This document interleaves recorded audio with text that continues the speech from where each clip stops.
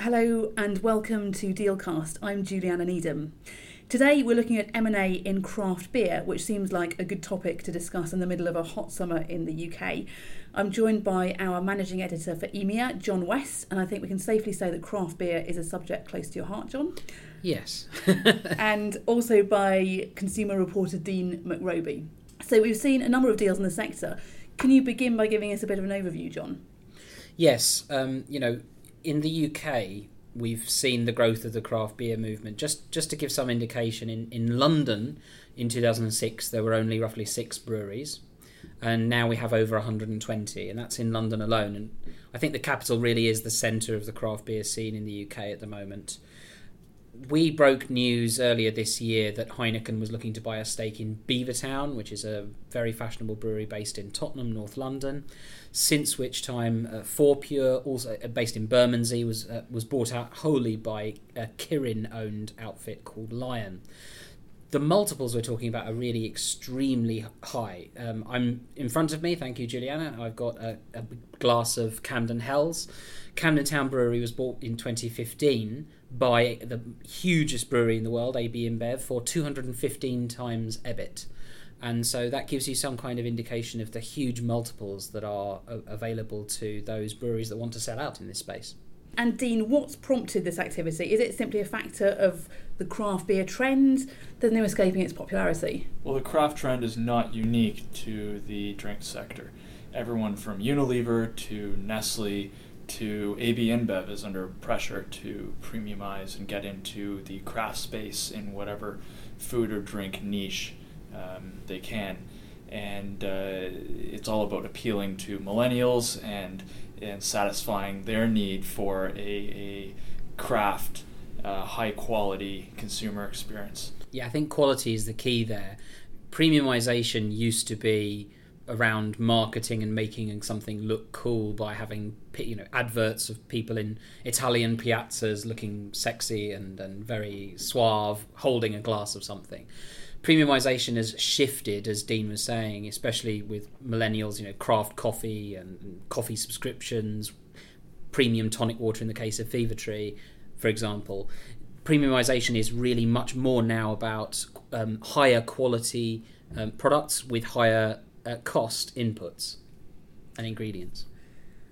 And where does private equity fit into this? Are they getting in on the act? They certainly are. I mean, last year in 2017, we saw TSG take a 22% stake in Brewdog, which is I've said that the capital is the heart of craft brewing in terms of volumes of breweries started, but the giant in the UK space is Scottish Brewdog. And that 22% stake valued Brewdog at well over $1 billion US. So, they are getting in on the act. I think as well, in the craft beer community, cool is a real premium asset. And when Beavertown saw Heineken take a minority stake, lots of beer fans were really upset that a big beer was taking a slice. What we've seen in the States, where the craft beer trend is a bit more advanced, there seems to be less fuss about private equity taking over because they're not seen as having that big beer bad. So people aren't so thinking about private equity through the same prism. So accepting private equity cash seems to be a less problematic proposition. And if I can add, last week I was at a craft beer conference in Manchester. I bet that was hard. I got the chance to speak to Mike Marcus of Chorlton Breweries, who in the craft beer space has a reputation as something of a Bolshevik among Mensheviks. And he even was, despite his opposition to large brewers, was not entirely opposed to the idea at some point of seeking PE help. And that's led me on to another question. Are there any craft beer companies who want to avoid being taken over altogether? They want to maintain their independence and their niche appeal? There are. I would say that Chorlton, of all the breweries I've spoken to, is the closest to that ideal you mentioned. Others, such as Beavertown, are opposed until they're not opposed. And as far as we understand, the Heineken stake in Beavertown is a point of contention to this day, a month after it was announced. Yeah, even among its own staff, it does appear to be raising hackles. I mean, Beavertown were very vocal about that, for example, not wanting to get into bed with big beer, and yet they've recognised that they need this injection of capital to make the big next step. Look, there are craft brewers that are wanting to maintain their independence. Chorlton was already mentioned by Deane. Burning Sky down in Sussex, run by a chap called Mark Tranter. He worked at Dark Star, which was subsequently bought out by Fuller's. He wanted to get away from that scene and the ever-increasing demand for profits, etc., etc., and he's built a craft business that makes very high-quality beer. But, we've spoken to other breweries. Deane's spoken, for example, to Ed Mason at 5 Points, based in Hackney, East London, and he'd said that he'd already signed a number of NDAs with private equity that were interested in participating in an investment. No investment yet, but it's clear that the ground is being laid for a capital injection at some point. And at the moment when they do sell out, it is often controversial even within the organization. We have heard of brewers where after the check arrived, they have had trouble keeping the peace within the brewery. And one last question. We've seen some major brewers, many major brewers getting in on the act, such as Heineken, Fuller's and Kirin. Can we expect to see a change of strategy of any of the other major brewers to focus more on craft beer? Yes, I think there's continued appetite to get into this space. Look, Heineken made the investment into Beavertown very, very shortly, just a matter of months after it had taken a 49% stake in Brixton Brewery in South London.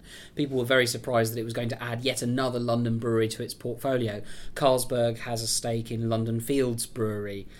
I think we're definitely going to see building of portfolios. Maybe Heineken, for example, needs to have a Manchester brewery or a Liverpool brewery or something else in its books to tap into that craft aspect, not just of independent spirit and high quality flavours, but also regional reach and regional connections. I think, though, that not every company is in the same position. I mean, Diageo, for example, I think, Dean, they're trying to sort of get away from their beer portfolio, aren't they? Well, there are more rumours, I think, about Diageo in the long run looking at disposing of, say, Guinness than of getting seriously involved in the beer space. Although they are dabbling a little bit in the craft segment. I look at AB InBev because it's been 2 years now, 2.5 years since they took on Camden Town, and it's been almost 2 years since they closed the SAB Miller deal. So I would look for them again to expand or try to expand in the beer space. And if you're going to expand in the beer space in 2018, you are probably going to look at craft first. Great. Thanks, Dean. Thanks, John. And thank you for listening.